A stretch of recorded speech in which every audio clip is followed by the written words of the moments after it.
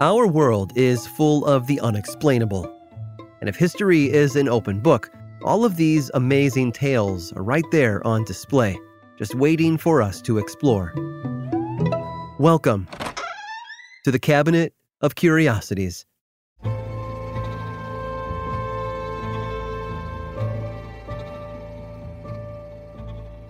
It was an Alaskan hunter's potluck. I know, those are a lot of unrelated words, but let me try to unpack them for you. You see, state laws in Alaska ban the sale of game meat, so if you were to swing on down to the local steakhouse, you aren't going to find caribou on the menu, no matter how badly you might want to try it. Of course, no one can stop you from eating something you hunted yourself. So a common event all across the state is for hunters to invite a few friends over for a meal.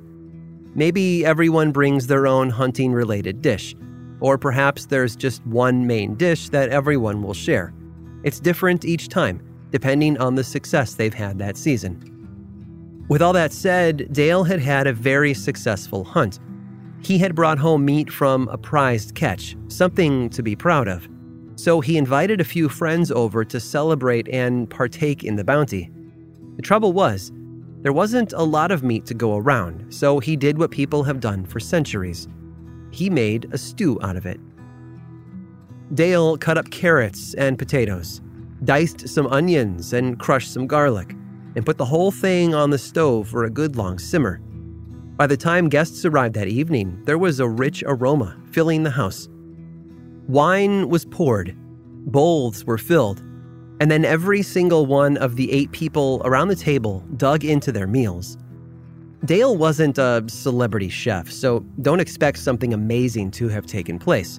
According to one interview, everyone managed to finish their portion, but no one remembers anyone going back for seconds. I get it.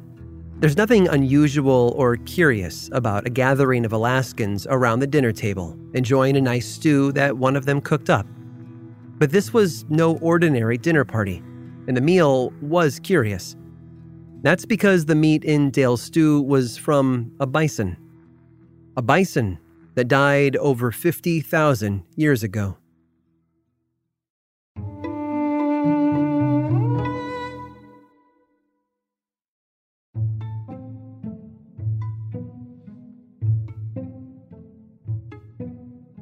Reggie was a bit of a practical joker. Sure, he was a physicist by training and used his skills to help the British military defend itself from the Germans during World War II, but that trickster nature was always right there near the surface. It's said that in the 1930s, while he was a research fellow at Oxford, he called up one of the other professors to carry out a prank. The first few times he called, Reggie immediately hung up as the man was answering. Finally, after sowing the seeds of frustration and doubt, he called and pretended to be a representative from the telephone company and reported a faulty line. He then went on to ask the professor to run a series of tests to see if the problem was on his end. Those tests included tapping his pencil on the phone, standing on one leg, and dipping the receiver into a bowl of cold water. Much to Reggie's enjoyment, the professor followed all of the instructions to a T. Let's be honest, though. The college campus is no stranger to practical jokes. In fact, Steve Wozniak, one of the founders of Apple Computer, engaged in his own fair share of fun. Wozniak actually built a sort of signal jammer for early televisions and would carry it in his pocket in the dorm and cause TV shows to cut in and out, much to everyone else's frustration. But most people grow up. They move on and leave those college pranks behind them. Steve Wozniak went on to help found one of the most culturally significant companies of the last century, and Reggie went on to work for British military intelligence. His training as a physicist allowed him to help the British avoid the bombing raids that the Germans continuously sent their way. The Germans had developed a technology they called the Nickenbein, which was a method of guiding airplanes to a very specific target using a pair of radio beams that intersected over the location. Reggie's first assignment was to find a way to bend one of those beams and throw off the German bombers. And it worked. Rather than dropping bombs on major cities, the German planes were guided out into the countryside where their bombs did much less damage. I hope you've enjoyed today's guided tour of the Cabinet of Curiosities. Subscribe for free on Apple Podcasts or learn more about the show by visiting curiositiespodcast.com.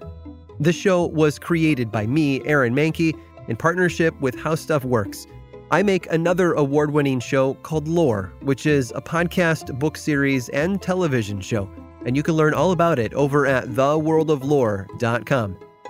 And until next time, stay curious.